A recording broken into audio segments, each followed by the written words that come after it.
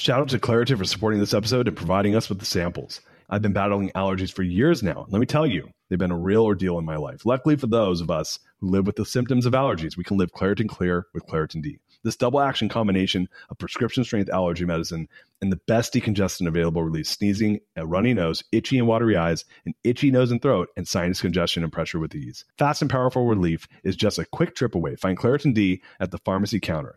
Ask for Claritin D at your local pharmacy counter. You don't even need a prescription. Go to ClaritinD.com right now for a discount so you can live Claritin Clear. Use as directed. When you need mealtime inspiration, it's worth shopping Kroger, where you'll find over 30,000 mouth-watering choices that excite your inner foodie. And no matter what tasty choice you make, you'll enjoy our everyday low prices, plus extra ways to save, like digital coupons worth over $600 each week. You can also save up to $1 off per gallon at the pump with fuel points. More savings and more inspiring flavors make shopping Kroger worth it every time. Kroger, fresh for everyone. Fuel restrictions apply. I learned it at the software company. I started as the lowest paid individual in the company. Wow. And then I used to make my calls on a fold-out metal chair in a storage closet. And then I became the EVP of sales and marketing. So I went from being a bad culture fit as an individual to a bad culture fit as a leader, because then I created a team of, it's all about us. It's all about us. We are going to dominate. So then I got promoted to president. Wow. And I remember I walked in the day after I got promoted, and I turned the lights on. I got there early, first one there, and it hit me, man. It hit me hard. I was like, oh, wow, I'm responsible for all of this now. And I quickly realized in that moment, I'm only as good as the great people I'm surrounded by. The only way this scales with great people, and you have to rely on great people.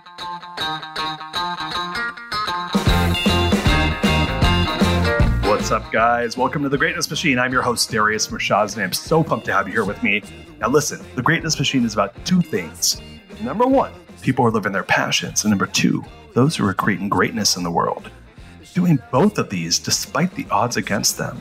Each episode, we're going to feature interviews of world-class speakers and business leaders, showcasing their origin story, what made them tick, what got them to where they are now, so it can help you step into your greatness within your own life, business, and career. Occasionally, you might hear a few solo episodes from myself, moi, as I say, as I leverage my 20 years in entrepreneurship as a CEO to help you grow and level up in your journey to scale your life and your business. So come be a fly on the wall, enjoy the conversation and messages, and I'm stoked to have you guys here.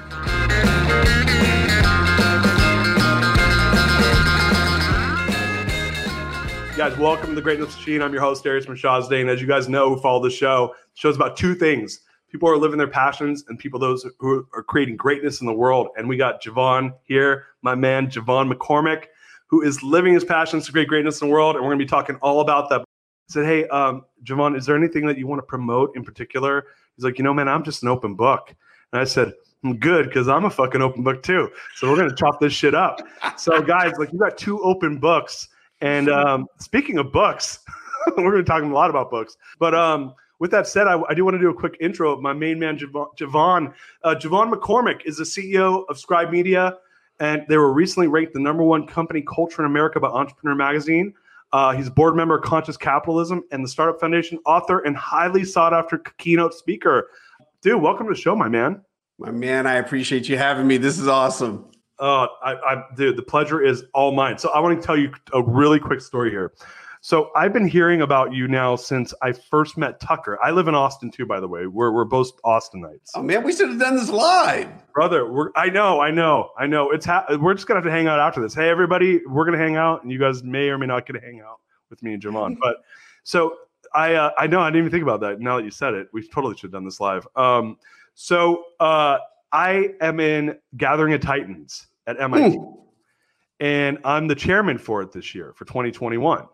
And I'm going through last year got canceled because of COVID. Right. And I'm talking to Mike Maddock, who I think you know. Yeah. And he's like going down the list, and he's like, we're trying to see because I'm redesigning it with my own theme and stuff like this. Well, pick, you might want to get in touch with some of these speakers. And I'm like, he's like, yeah, there's this guy, Jevon McCormick, CEO of Scribe. I mean, I just heard he's incredible. So I was like, well, good. He's going to be on my show. And then, well, I'll let you know how I feel about it after the show. But yeah, man, I've been hearing that from so many people. Rand Stagen's a buddy of mine. He was on the show. I'm telling you, bro, we our circles run all over each other. Wow. So yeah, man, I'm so pumped to have you. I was like, I had this feeling that we would be enjoying ourselves. So here we are. Let's do it. How are you doing, man? Man, I am excellent. I'm always excellent. If you wake up in the morning and your feet hit the ground, damn it, you better be excellent. I love that. So those of you guys that don't know this, I am a client of Scribes. I published my book that just came out September 15th, Core Value Equation. I'm a guided author that went through the program. I was in the March 2019 cohort. And so when I first got there, I went and interviewed with your partner, Tucker Max, who's a guest on the show. And he was introduced to me by a guy named John Rulin, who I believe. Yep. Well, yeah, I'm telling you, I'm just going to go down and list all my buddies. And you'll be like, those are my buddies. Yeah, did that book. Yeah, right? All the people you guys have done books for. And I was talking to Tucker, and he's like, yeah, man, because I'm a serial entrepreneur, right? And he's like, I just knew I had to bring somebody into the company that could really grow this thing. And we brought in, Jevon, and man, he's just been fucking killing it, dude. He's just like, and this is like a couple years ago. And I was like, oh, cool. And then I went to the office downtown there, and I didn't get to meet you. And I was like, man, I want to meet this guy. And your name just keeps popping up, man. So you're doing a lot of good out there because everyone talks about you. So, dude, let's start from the get-go. Where are you from? How did you get to where you're at? Let me hear the Oh man, you want to go? Boom! I'm mic drop. Give it to me. So, what version of this do you want, man? I mean, let's do like the 10 to 15 minute version, and go. You can go as deep as you want to go, knowing that we want to chop it up and talk about all the cool stuff you're up to now. So man, I'll give you the brief overview where people are mainly intrigued with. I'll take it to the very beginning. My dad was a black pimp and drug dealer in the 1970s. And he was a real pimp. He put women on a street corner. They sold their bodies. And then my dad took every dollar. He also fathered 23 children. So I'm one of 23. Oh, yeah. I'm one of 23. And I'm like number 5. And so but my mother is white, and she was an orphan. She was raised in a 1950s institutional orphanage. And unfortunately for her, one of the first people she met when she got out of that orphanage was my well-dressed, fast-talking, quite a bit older father. And so here I am. Again, I'll give you the cliff notes of it, man. I was in and out of juvenile 3 times as a kid. I was sexually molested by one of my dad's prostitutes at the age of 6, 7, and 8 years old. I don't have I got a GED, but damn it says high school diploma on it. So I got a high school diploma, but yeah, I got a GED, no college degree. And man, here I am. I've got a last name that to this day, I don't know where it comes from. My mother received that last name in the orphanage, but when she went into labor, my father was nowhere to be found. My mother walked herself to the hospital, gave birth to me, and so she gave me her last name. So I've got this last name to this day. I don't know where it comes from, why I have it, but I'm proud of it. It's my own legacy piece now. Now I have my 4 children, and my wife took my last name, and so that's cool. So I started my own legacy. I've always been intrigued. You appreciate this, Darius. I've always been intrigued by families who can trace 4 and 5 generations, the Ford family, the Kennedys. Man, I can't trace 30 minutes. But, through it all and into my career, I had the incredible blessing to be the president of a software company. I don't write code. I was surrounded by very smart people, so that made it beneficial. And then here I am, CEO of a publishing company, and man, can't spell, can't tell you an adverb from an adjective. So God bless America. Well, my feelings on that are that the role of the CEO is 2-piece. And and I used to say this, I just retired as CEO of my last company, but I said, I used to tell people, I said, I don't care what the product is. The product's a widget. I said, yes. The role of the CEO is twofold. When you own the culture, and your job is to hire the best people to get the job done. That's your job. That's your job. You own it. So if that place sucks, you own that too. Right. If you got managers in there doing the wrong things, you own that too. but you own the culture, you own the C-level, and you own the executive group. Oh man, you nailed it. I say the exact same thing. I say I don't care what your product or service is. Every company has to have what I call the business of business. Every company, doesn't matter what your product or service is. And first and foremost, I always say, know your numbers, know your company. Don't know your numbers, you don't know your company. Yep. And so, even here, my 3 rules of leadership. Rule number 1, surround the company with people far smarter than yourself. Yep. Rule number 2, surround yourself with people far smarter than yourself.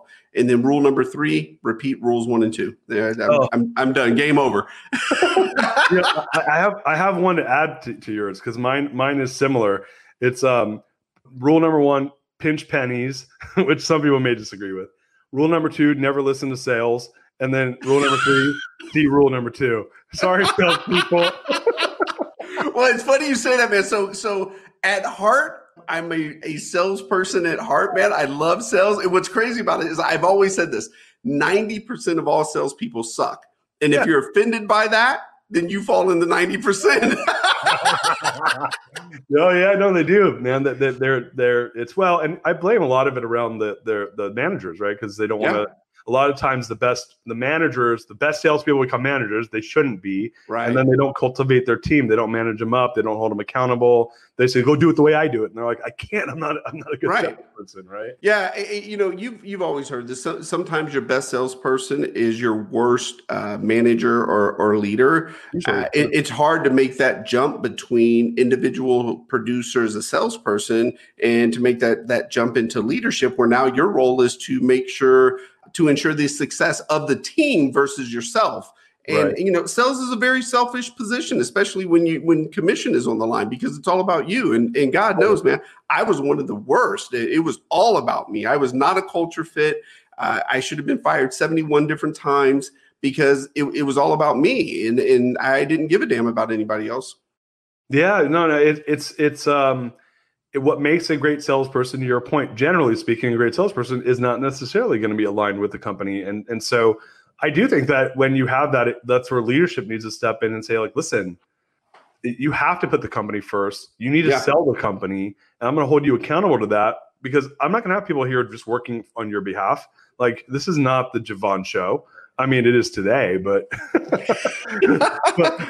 but you know what I mean? And so I wrote in my book, in chapter, I think 3 is I say, look, like, you don't want to be beholden to your top producer if they're not a cultural fit. It's not, there's a lot of damage that's being done. I actually love to hear your thoughts on that, because what I have to say is I believe that it dissuades other top producers from joining you. You lose a lot of engagement and profitability out of your team in the backside of the business. And the reality is there's, I call it hidden expenses all around when you have the top producer damaging the culture. What do you think about that? 100%, man. You heard me just say it. I should have been fired 71 different times. I was not a culture fit. It was all about me. Here's take it next level damaging. When my mentality, no matter where I've worked, so this isn't just even in as a salesperson, my mentality was always work yourself into a position of need and not want, meaning you want a lot of people to stay, but you need certain people to stay. And I always worked myself into a position of need, which was even worse for a culture fit, because now it's like, oh, we need to let him go, but we need him to stay, but we need to go. And so it's very damaging. I'm very happy I learned that lesson. I learned it at the software company. I started as the lowest paid individual in the company. Wow. And then I used to make my calls on a fold out metal chair in a storage closet. And then I became the EVP of sales and marketing. So I went from being a bad culture fit as an individual to a bad culture fit as a leader, because then I created a team of, it's all about us. It's all about us. We are going to dominate, so then I got promoted to president. Wow. And I remember I walked in the day after I got promoted, and I turned the lights on. I got there early, first one there, and it hit me, man. It hit me hard. I was like, oh, wow, I'm responsible for all of this now. And I quickly realized in that moment, I'm only as good as the great people I'm surrounded by. The only way this scales with great people, and you have to rely on great people. So even now, man, It's a bit disgusting to me when I see CEOs win so many different awards, CEO of the year, this, CEO of the, yes, you make some decisions. Yes, you set direction. Yes, you uphold the culture. Great. I agree with that. But the fact of the matter is, you're only as good as the great people you're surrounded by. So if you're going to give me an award for something, give me an award because we've created great hiring practices. Give me that award. Yeah. Well, and it's like executive team of the year. That might be a better award if right. you're because the only CEO award I like, and I actually got this one that I'm proud of, is the employee. Was rated the 9th highest CEO in America on Glassdoor. Wow. And that's my employees saying it, right? Yeah. That's the one where I'm like, I feel good about that one because I'm like, hey, these are my team saying I'm fucking badass, right? That's huge. That's huge. But that's the one. But like when you see like entrepreneur of the year and shit like that, you're like, it's a vanity metric, right? know? Like even to your point, all of the awards, because like you said, we've been rated #1 company culture in America. We've won best place to work in Austin, #2 best place to work in Texas. I love all of those awards because they're blind surveys that the tribe, our company, they take them. And so we're winning those awards based on how the tribe members feel. Love those awards. Yeah. This episode is brought to you by Shopify. In the world of successful partnerships, names like Procter & Gamble, Ben & Jerry, and Supply and Demand echo through business history. But when it comes to growing your business, who are the perfect partners? That's you and Shopify. Shopify is the global commerce platform that helps you sell at every stage of your business. We're talking from launch your online shop stage to the first real life store stage, all the way to, did we hit $1 million order stage?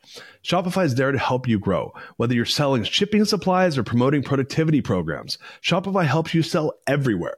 From their all-in-one e-commerce platform to their in-person POS system, wherever and whatever you're selling, Shopify's got you covered. Shopify helps you turn browsers into buyers with the internet's best converting checkout, up to 36% better compared to other leading commerce platforms. And sell more with less effort thanks to Shopify Magic, your AI-powered all-star. Picture this, a time when my business was facing a tough hurdle and I wasn't sure how to break through. But then came the breakthrough moment, a game changer that took my business to the next level. You know, what I absolutely adore about Shopify is its unparalleled ability to adapt and grow with your ambitions. Shopify powers 10% of all e-commerce in the US, and Shopify is the global force behind Allbirds, Rothy's, and Brooklinen, and millions of other entrepreneurs of every size across 75 countries. Plus, Shopify's award-winning help is there to support your success every step of the way because businesses that grow with Shopify. Sign up for a $1 per month trial period at shopify.com/Darius, all lowercase. That's DARIUS. Go to shopify.com/Darius now to grow your business no matter what stage you're in. Shopify.com/Darius. Shout out to Claritin for supporting this episode and providing us with the samples. Hey there, friends. It's Darius from Shazday here, and I have a little confession to make. You see, I've been battling allergies for years now, and let me tell you, they've been a real ordeal in my life. Allergies have been my constant companion. They stop me from fully enjoying the little things in life, canceling plans with friends because of sudden allergy attack to missing out on an outdoor activity because of the sneezing fits. Allergies have been a real nuisance. Luckily, for those of us who live with symptoms of allergies, we can live Claritin Clear with Claritin D. This double action combination of prescription strength allergy medicine and the best decongestant available relieves sneezing and a runny nose, itchy, watery eyes, an itchy nose and throat, and sinus congestion and pressure with ease. I've been a Claritin D user for many, many years now, and let me tell you, it's made a world of difference. Since I started using Claritin D, my symptoms have improved dramatically. Now I can breathe easier, enjoy outdoor activities without worrying about sneezing fits, and truly live my life without being held back by allergies. Ready to live as if you don't have allergies? It's time to live Claritin Clear. Fast and powerful relief is just a quick trip away. Find Claritin D at the pharmacy counter. Ask for Claritin D at your local pharmacy counter now. You don't even need a prescription. Go to ClaritinD.com right now for a discount so you can live Claritin Clear. Use as directed. And you guys, hey, look, I was gushing on my episode with Tucker. He brought me on. Actually, I don't know if you know this. Yesterday or the day before, I did. It was me and two other of the guided authors that finished our books. Talked to like 50 guided authors, And he brought me on that because he was on the show. I was bragging about Scribe so much. I was like, and I'm nice. Yeah. I was like bragging about how good of an experience I had. So here's the funny thing. Like, I realized everybody wants to write a book, right? Yeah. Almost everybody. Like, oh, I'm thinking about writing a book. Oh, I want to write a book. Right. Oh, you wrote a book? I want to write a book. Right. And so, which is cool. Like there's no harm in that, but it's a bitch to write a book. Right? Yeah, it is. It's a lot of work. Right. And I also realized something else. Like, you guys should coach your guided authors on this. When people say, I'm embarrassingly admitting this right now. So I talk to a lot of people and I'm like, oh, who'd you write your book with? They say, oh, Lion's Crest and Scribe. Oh, I'm writing my book with them. And I go, oh, are you doing guided author? I'm just wondering. By the way, I'm never asking that question ever again. Okay. I'm 3 for 3 on, yeah, it's guided author. I'm like, oh, cool. How do you like, how's your vomit draft going? And they give me like they have no idea what I'm talking about. And I'm like, so wait, are you writing like writing it with the group? And he goes, and they're like, yeah, I have a person. I call him up on the phone and we talk about my book. And I'm like, oh, I said that's a little bit different. And I try to I try to backpedal a little bit. I'm like, yeah, right. Different, the guided author. That's cool. That's awesome, man. And every time they give me this look like, what do you think? You're better than me?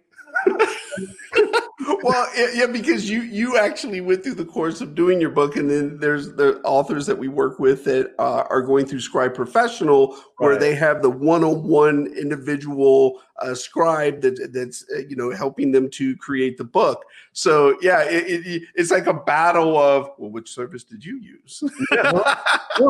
So I was like, and I realized most people don't know the difference, right? So then it becomes a conversation of, what are you even talking about? So I was like, I'm never asking this. The last guy got up and walked away from me in the middle of the conversation. And I was like, damn, I really want to pick this guy's brain on some other shit. Oh, wow. Yeah, you guys should coach your guided authors not to ask other authors if they did guided author. Yeah. I've learned the hard way not to ask that question. But it's like asking, hey, what's your salary? Yeah. How much you make? How much you worth? So I have a question for you though. So it sounds like you were working for the software company, started low man on the totem pole, and really worked your way all the way up to the top. And then you're like, fuck, I can't behave the way I did before. And not only that, like, I got to hold my team to the standard that no one was necessarily holding me to. I mean, you said you would have fired yourself essentially as the salesperson, but you got rewarded for it. Walk us through like that. That's interesting, right? You actually got rewarded for something you would have fired yourself for. At the time, I didn't realize it. I just knew my role was to bring in business, go close, go bring in business. And so I was doing that. I was performing, I was bringing it in business. And truth be told, before that, I had worked at Wachovia, and I had worked at Countrywide, and I had worked in the payday loan industry. So I worked in, industries that were just cutthroat, didn't give a damn about people. So when I got to the software company, it was truly the first time I had ever even heard the word company culture. Like, what is this? What is this culture you speak of? And, putting people first. And so it took me a while to learn it. So as I was selling and closing, I was also learning, what was it like to put people first? What was it like to bring people together, company offsites, and those were things that I had no clue about. So I was getting better as I went. I was learning, growing, and improving. But yeah, I totally would have fired myself a couple times. So wait, actually 71 times. 71 times. So you and I both come from the mortgage industry then. Oh man, I'll be the first to admit it. If it was not for the credit crisis, man, I would have stayed in the mortgage industry. Darius, you're going to appreciate this. So I got to tell you the story. So I did my book with Scribe. I came on, did my book, then became the CEO, so on and so forth. We were at my book launch party, and a lady comes walking up to me, and she goes, "Hey, I read your book. It's incredible." She said, "Hey, I saw you wrote a lot of nice things about Countrywide home loans." I said, "Oh, I loved it when I was there." I said, "In the story of Angelo Mazzello, of how he started the company on a card table and in front of the courthouse and grew it into the world's largest home lender." I said, "Man, I love Angelo Mazzello." And she looks at me and she goes, "That's my grandfather." And I was like, I was like, no way. And she stands there right in front of me and she texted him and she said, I'm standing here with someone that worked for Countrywide. He's a huge fan of yours, blah, blah, blah. She arranged, I got to fly out to California, Monticello, and meet Angelo Mazzello in his house, took me to his office, walked me through the history of Countrywide. Man, one of the greatest moments of my professional career. Because you know this, Darius, so many people, Countrywide, banks, Goldman's, so many people called a bad rap. And it wasn't all the banks. It was not all the banks. No. Listen, I was on the receiving end of that pretty bad. I was a broker and I was a correspondent lender. And my book, you should read my book because you'll appreciate it now. First of all, it's a great book regarding how to scale core values to become the language of an organization, which you guys, I believe, are doing a pretty good job of. I did tell Tucker I was critical of some of your guys' core values design, but that's a story for another time. All right. But yeah, no, I grew up in the mortgage industry, and yeah, look, man, Countrywide did 1 out of every 6 loans in America. Yeah. Like put that in your pipe and smoke it. Like that's crazy. Yes. There's a company now that is the first mortgage wholesale lender to beat Countrywide, called United Wholesale Mortgage. They just did it last year. They'll do it again this year. It was the first time in 20 years that it was a record set in 2005 at Countrywide. So that was a badass company. I was the number 1 broker in California for Countrywide. Wow, nice. Yeah, man. We're going old school, people. Old school, man. Old school. It's funny that it's so many people have asked me and said, well, why don't you feel that it was just the bank's fault? And I'll speak on my personal opinion. So many people in our country, not all, but a huge amount of our people in our country don't take accountability. And what really bothered me is, yes, the banks had a hand in what they were doing, and the mortgage lenders and the brokers, yes, they had a hand in it, but no one forced you to sign those papers. And I've always had a problem with the fact that you should know what you're signing. You're signing for 30 years or a 2-year ARM or a 327, whatever it is. You're signing these papers, and you might want to know what you're signing.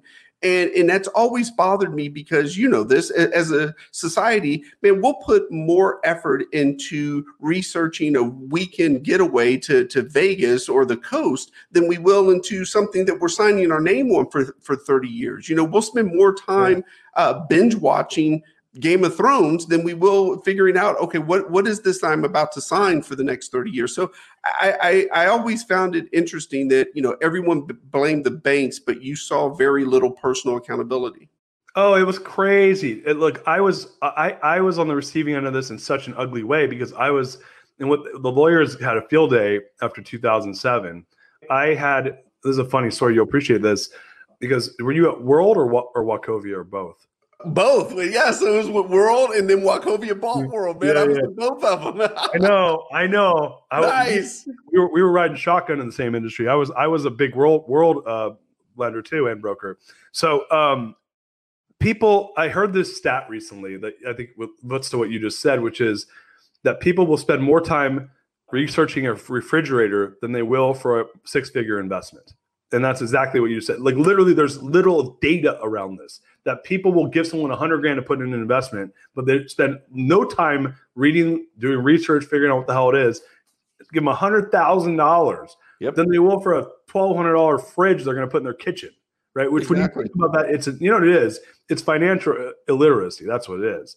And so there's probably something around education and that we need to like address this earlier in life with people. But that's an issue. And what I found was in that time, I had this one situation happen that kind of said it all to me. I got sued by a borrower. My company did. And I shut my company down in 2010 because we were just getting pummeled by these like stupid like ambulance chasing attorneys who were just suing anyone that was involved in the loan. Yeah. I was a broker. I was like, I just took the application, right? Right. And so the guy files a class action lawsuit against my company. Now, mind you, my company's like puny at this point. Like I was number 40 in the Inc. 500 in 2007, and I went to the ceremony in September. And when I got there in September of 2007, I joked I was the 40th fastest shrinking company in the United States. At that point, you were. Dude, I went from 150 to 10 employees in 90 days.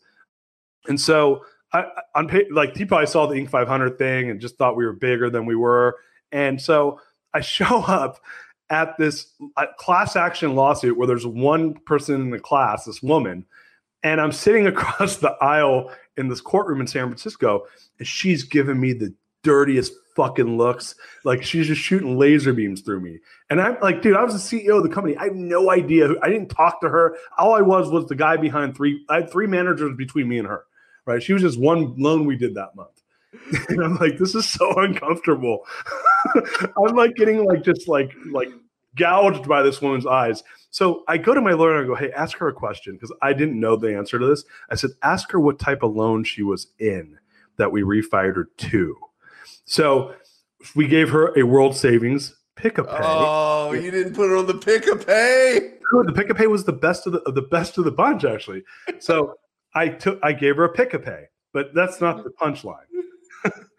My lawyer goes, well, ma'am, when you took the loan from Twin Capital Mortgage, you went from a certain type of loan that you were in before into a Pick-a-Pay. Can you tell us what type of loan you were in? And then they pull the documentation. She was in a pay option arm going to another pay option arm. I took her from a Pick-a-Pay into a Pick-a-Pay. And I'm like, she was already in a fucked in up one. loan. Yeah. And then sued me for putting her in the next one. You know what the difference was? I got her $60,000 in cash in this one. And then she was just, and we did the research. She had been in 5 of these loans. So to your point, there was no personal accountability. Somebody told her she could get more money than she already got. And at that point, I said, fuck all these people, man. This is crazy. Yeah. And I'm not going to say there wasn't people that didn't get taken advantage of. There definitely was. For sure. There was for sure. But to your point, there is personal responsibility and there was moral hazard that came out of that. And totally, man. A great word. Total moral hazard that came out. And I've always broken it down, Darius. I've said it's probably a 60-40, because the banks knew, we knew all the regulations. We knew what we could get through, what we couldn't. So 60% of it fell on the brokers, the banks, the mortgage industry. Great. I'll throw that. But 40%, man, you got to know what you're signing. And to your point, there's a great story. We live in a litigious culture where no one wants to take responsibility for their actions. Okay. Many people don't want to take responsibility for their actions. We want to blame others. We want to say it's somebody else's fault. We want to find someone to where I don't have to take responsibility for my actions.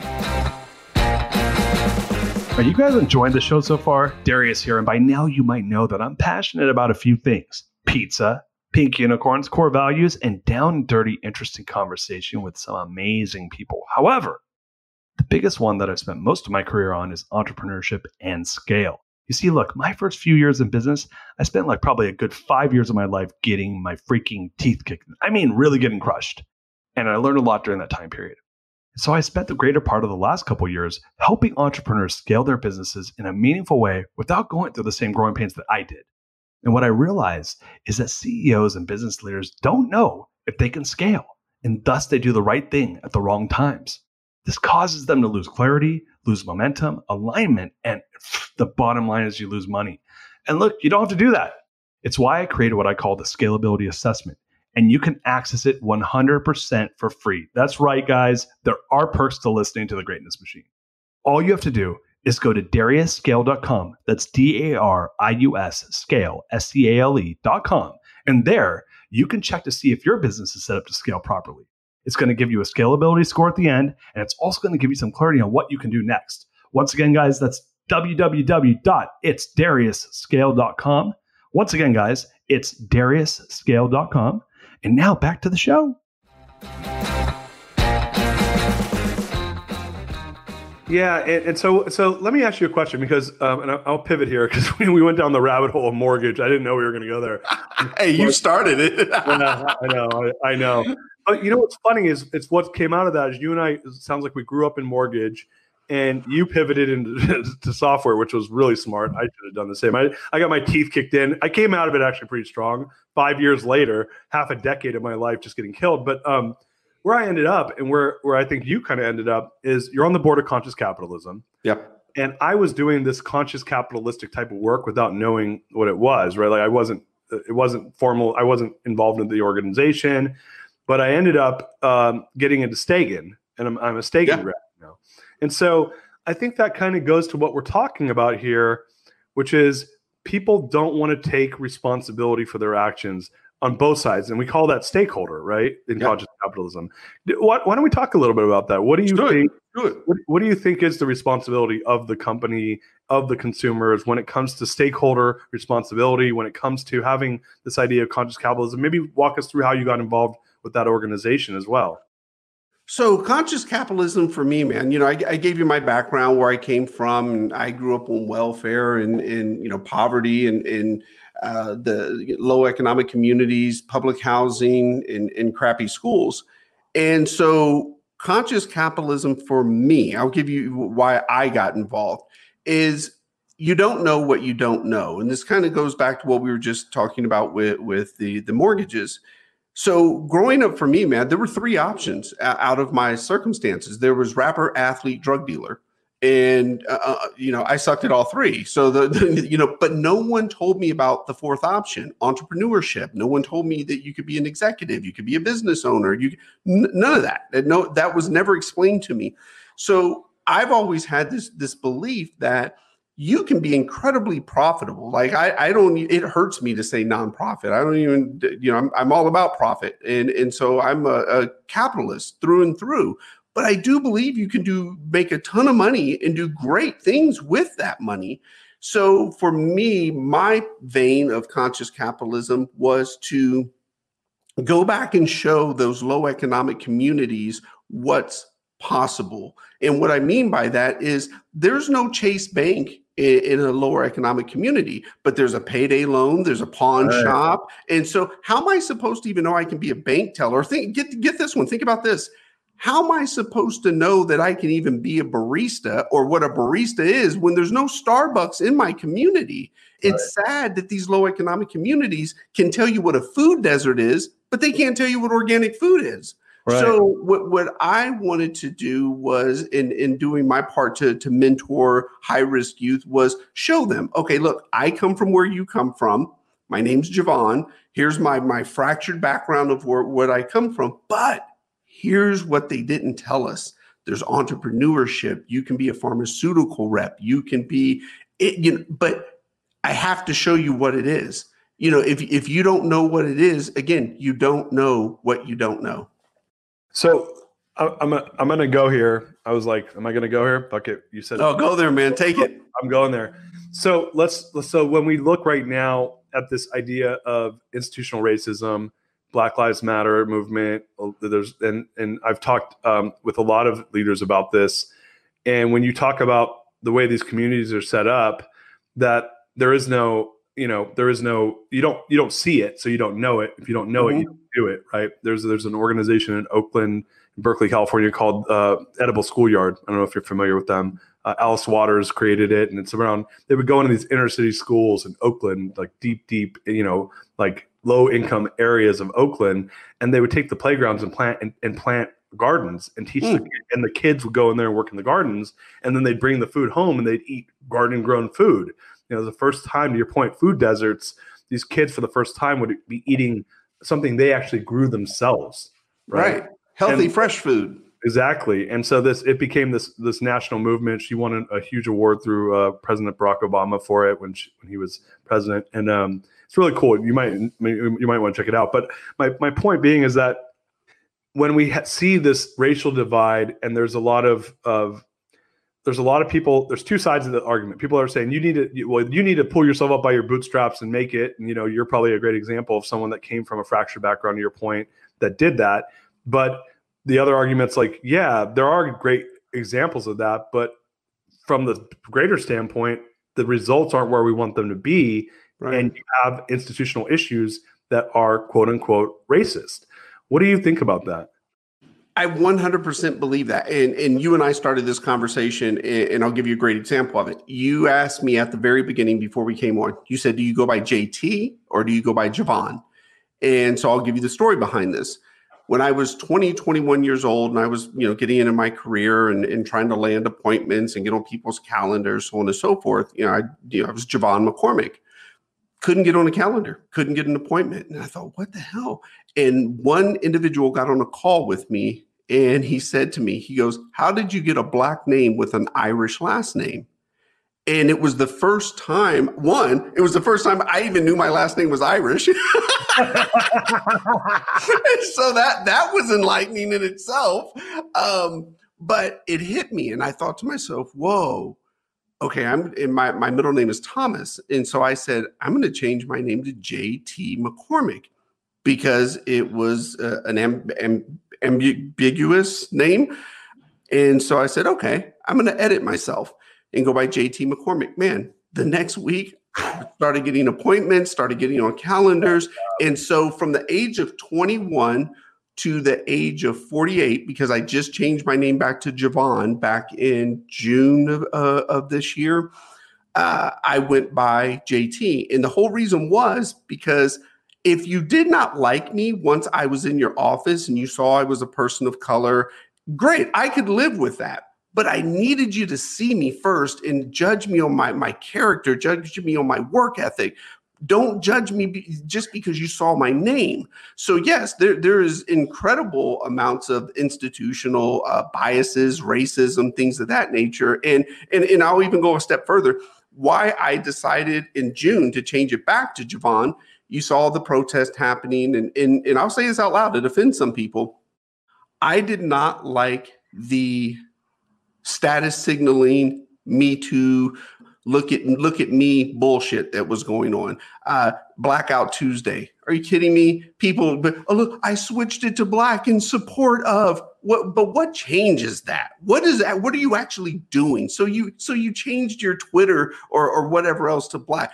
Big damn deal. And then we were talking about syrup bottles and changing the character on a syrup bottle. What does that do for these low economic communities that need real actual change? And so for me, the reason why I started going back to Jevon was I wanted every little boy and girl of color who come from the communities that I come from to see, wow, a Jevon made it out of here. And I don't want them to have to just work with JTs. I want them to be able to see you can work with a Jevon and it not be this, monumental issue that, wow, there's a Jevon as a CEO. I mean, look at it, man. Look at the Fortune 500 CEOs. There's only 5 of them, 5 black CEOs. Actually, there's 4. So here's their names. Marvin Ellison, you don't know what that is. Roger Ferguson, Kenneth Frazier, Renee Jones.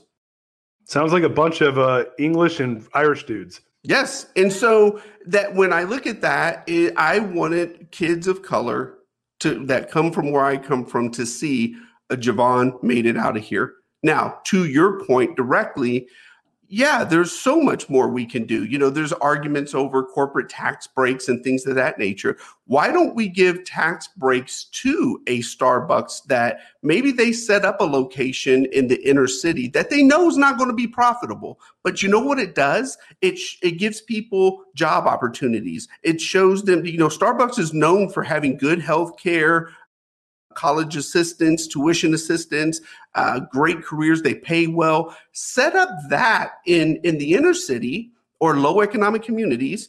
And so people can see what's possible and then give a tax break for that. That's how you actually put tax breaks in place that are beneficial for people. And since you brought it up, conscious capitalism, I said that at one of the CEO meetings, and John Mackey was there, and I said, there's no Whole Foods in the low economic communities I come from. We know what a food desert is, but we don't know what organic food is. Yeah, it's so funny when you're saying all these things. I started thinking. So my dad's was Persian. My father passed away a long time ago, but he was Persian. My mom's white, full Italian. And my name's Darius. My brother's name is Mehran. And my brother quickly went to Mike when we were young, just because, and we're born and raised in America, so we're American kids. When my brother started selling, he not only changed his first, Mike he always went by, so that was nothing. But Mershazadeh did not work with selling loans, so he went to Shaw's quickly. Because he's like, I'm not dealing with this shit, and he's a really good sales guy, so he went to Shaw's right away. Yeah, my dad Hassan, when he ran his gas station, his name was Mike because he was tired of dealing with people fucking his name up and being rude to him and calling him a sand nigger and all this other shit. Yep. And he was just like, fuck this. Like, I don't want to deal with any of this shit. He was an entrepreneur, right? And so what I like is the people that say there's no institutional racism are mostly white for the most part. And I'm like, how do you know? Yeah. I mean, really? You've known this for a decade. And I was like, I haven't heard one person say some fucked up racial thing to me in like 10 years. I'd been out of it, and like I'm Middle Eastern, so, and I look kind of Italian. I'm half Italian, so I better look fucking Italian. But it's kind of questionable what my race is. I'm ambiguous, But my name is super Persian. Darius Mirshahzadeh is like the most Persian name of all time. I'm on this Facebook feed, and some guy goes, "What's your background?" We were doing some political warring because this is some Trump dude, and I was like, he's like, "What's your background?" I'm like, "What do you mean? What's my background?" He's like, "Yeah, well, where's your family from?" I'm like, "Anaheim." He's like, "No, where's your family originally from?" And I'm like, "Well, my mom grew up in a steel mill town in Pittsburgh, Pennsylvania. Where are you going with this, dude?" And he's like, "Yeah." And then he finally gets out, "Where's your father from?" I said, "Oh, my father was born in Iran." "Okay, Ahmed," starts busting out. Oh shit. Yeah. And I was like, huh. I said, hey, motherfucker. I said, "You didn't ask me my middle name." And he said, "What's your middle name?" I said, "John, you motherfucker." Quit with your stupid shit, you fucking racist idiot. Sorry, you got me going. Hey man, I trust me. All the time I tell people, look, you want to have a conversation about race, but let me in, because let me explain to you what it's like when black people don't like you because you're half white, and white people don't like you because you're half black, and you have nowhere to fit in. And so race is definitely a component of our society. It always will be. That's the fact of the matter. It always will be. So I look at this at a deeper standpoint of it's not just a race issue. It's also an economic issue. In my opinion, for people of color, that is an even bigger issue than the race component. It's an economic issue. You look at the Fortune 500 and you only have 4 black CEOs. That's an economic issue. And so I'm more interested in how do we teach, coach, and mentor these lower income communities to understand the power of capitalism. I know for me, capitalism changed my life, man. It's why I have what I have. It's why I am where I am. But if you don't know, you don't know. Man, you and I got to take this offline, because I really want to get involved in doing more of that stuff. And that's what I've been saying all along too, is to your point, the real issue is an economic issue. Yeah. It's a socioeconomic issue where there's a disproportionate amount of poverty in the races, like brown people and black people. But you have the same issue if you're a poor white person, right? Yes. You just don't get discriminated against at your name. It's when they hear you talk or see you or whatever it is, right? Right. And so, but it's a socioeconomic issue. It goes down to education. It goes down to creating opportunity. And I have a friend that runs a nonprofit out of Texas, in Dallas, Texas. And that's really what it is. We talked about this on one of the shows where she's saying, look, people, like, there's implicit bias in opportunities when you go to these lower income schools. These kids don't know how to get into college. They don't have, their parents are poor. They don't know that there's like programs that give them loans. They don't know that there's programs that are available to them, grants and all this stuff. They don't even know what's there. So for us to say, it doesn't matter if they're there if they don't know that they're there. You don't know what you don't know. Hey, I'll share the story with you real quick, man. So when they closed the halfway house here in Austin, but there used to be a halfway from the juvenile prison system to the halfway house back into society. So I volunteered, and I remember the superintendent that was there, Brother Smith. I asked him, I said, so what do these boys need? He said, they need jobs. I said, okay, why don't they have them? He said, I don't know. And so I go over and I stand in front of the boys. And I said, okay, today we're going to role play. And they looked at me with this blank face, like, what the hell is role play? And I realized, oh man, I got to really take this back to the beginning. And I said, okay, so we're going to shake hands. Man, 60% of the kids tried to pound me up with their fists. They didn't even know how to shake hands. And the ones that did gave you the limp hand, look down at their feet. And so I said, okay, You all are looking to get your first jobs. You're going to work. Let's pretend you're walking into Burger King. Tell me how you're going to ask for a job. And the one boy comes up to me, and he was a black kid, and he says, "Y'all hiring?" And I said, "Not you." And he said, "Why?" And I said, "No, here's what you're going to say when you walk in. Excuse me, sir, do you have any employment opportunities?" I said, "You're probably going to have a job before you leave." And he's like, "Why?" I said, "Because no one else is saying that when they walk in there." Right. So my point being, over the course of the next 4 weeks, all of these kids except one, because he wasn't old enough, they all got jobs. Wow. And so I was so proud. I'd come in on Tuesdays and these kids would tell me how they got a 10-cent raise, or Mr. McCormick, I got more hours. Mr. McCormick, I got a job at Walmart. And they were so proud because they had accomplished something. Yeah. And what it is, like I said, you don't know what you don't know. Yeah. And there's so much here. My gosh. We got to wind down the show, man. Damn it. I didn't realize I had a 2:00 and I was like, "You got a hard stop, bro?" I got the hard stop. I'm supposed to be on my board meeting right now. And I'm like, "Hey, I'm going to be a few minutes late." Listen, you and I got to chop this up more. This is so fun. I love what you're doing. I didn't even get to tell you that your team at Scribe, by the way, I got to tell Tucker this, so you get to hear it too, because you're the CEO and you own it. You own the failures. They get the wins, but you get to hear about their wins. So I will tell you that you guys are a top-notch organization, top to bottom. I was super impressed with my experience with you guys. Not even just so much as obviously a product is helping authors get their message out to the world, and that was great. But I was looking at you guys the whole way through, mechanically, from process, follow-up, cultural behavior. I was like, forget about the product. Let's talk. We're going to end where we started. Fuck the product for a second. I was watching at how you guys interacted, who followed up when someone was out of town, who came in behind them, all these things that a CEO would look at and judge another company by. And you guys checked all the boxes. You guys crushed it. Oh, my man, you just made my day. That's it. Like you said, every CEO wants to hear that. Yeah, you did. Erica Hoffman is a fucking badass. So, but the whole team everyone was. She was my direct go-to, but there were so many times where people had to step in for whatever reason. And all the handoffs were nice handoffs. All the handbacks were nice handbacks. Every problem that came up got handled quickly and efficiently. Yeah, you guys have built a great organization. My man, Darius, I appreciate it. And you're right, man. We're here in the same damn city. We got to get together, man. And if you want to do this again ever, we got to do it in person.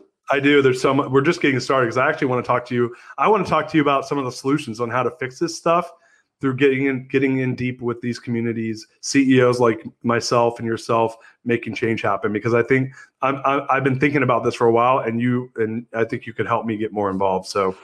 Well, man, just remember I said this. The next thing we're going to talk about backpack and supplies. All right, backpack and supplies. Look, where can people find you? Let's get you connected with you. Man, personally, the easiest place to find me, I'm on one social media platform. It's LinkedIn. That's what I found to be at least kind of the most professional one. So I'm on LinkedIn, or you can come to us. scribewriting.com is where the company is. So there you have it, man. Yeah, guys, hook up with Jevon on LinkedIn. Check them out at scribemedia.com too. They have, if you are thinking about writing a book, and I know a lot of our listeners are entrepreneurs and CEOs and people that just have great stories. Yeah, check them out. It was one of the better experiences I've had ever, probably in my professional career of working with this company. And now we're going to plug my book. Boom! These guys made it happen. It wouldn't have happened if it wasn't for Tucker and the company that Jevon and Tucker are building with a bunch of other great people who I'm probably leaving out right now. But guys, go on. Thank you, Jevon. First of all, man, so much gratitude, my friend. Oh man, this was great. High energy. This was phenomenal. I don't just say that, man. If I don't mean it, I don't say it. This was phenomenal. Thank you. I appreciate it. I especially appreciated singing "Proud Mary" as Tina Turner to you. And next time you're on, I can't promise it won't be another amazing song, because it probably will. Everybody, sign up at The Real Darius M on Facebook. Go to www.therealdarius.com. Go, dude, buy the book, review the book, subscribe on the YouTube channel. We got more coming up. I got another show later on today with Rich Manders. Rich is a stud CEO coach. We're going to talk about Sparkle. I'm not even tell you what Sparkle is, but wow. good. We're going to talk about Sparkle, which is all around how to not get fucked by the private equity when you sell your company. So, wow. Yeah. Hey, when you drop Sparkle and you got a pink unicorn in the background, that's next level shit right there. Yeah, baby. You guys, we'll talk to you guys later. Peace out. Love you. You are listening to The Greatness Machine, and that's a wrap for today.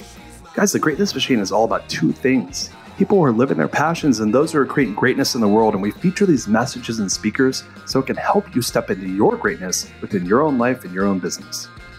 If you love what you heard, subscribe to the show on whatever podcast platform you're tuning in from, and leave us a review. We love getting reviews for the show. If the episode made you think of someone who is leveling up in their business and life, print screen it, share it with them.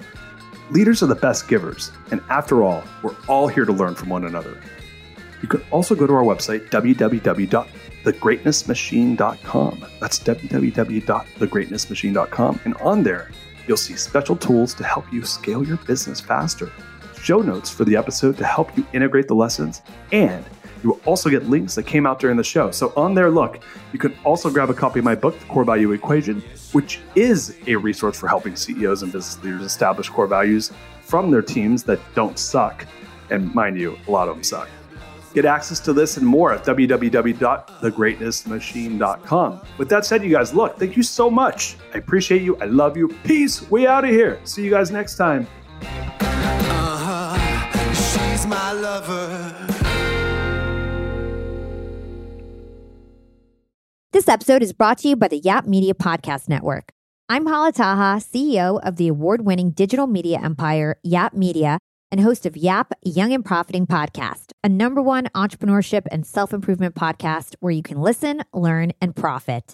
On Young and Profiting Podcast, I interview the brightest minds in the world, and I turn their wisdom into actionable advice that you can use in your daily life. Each week, we dive into a new topic like the art of side hustles, how to level up your influence and persuasion, and goal setting.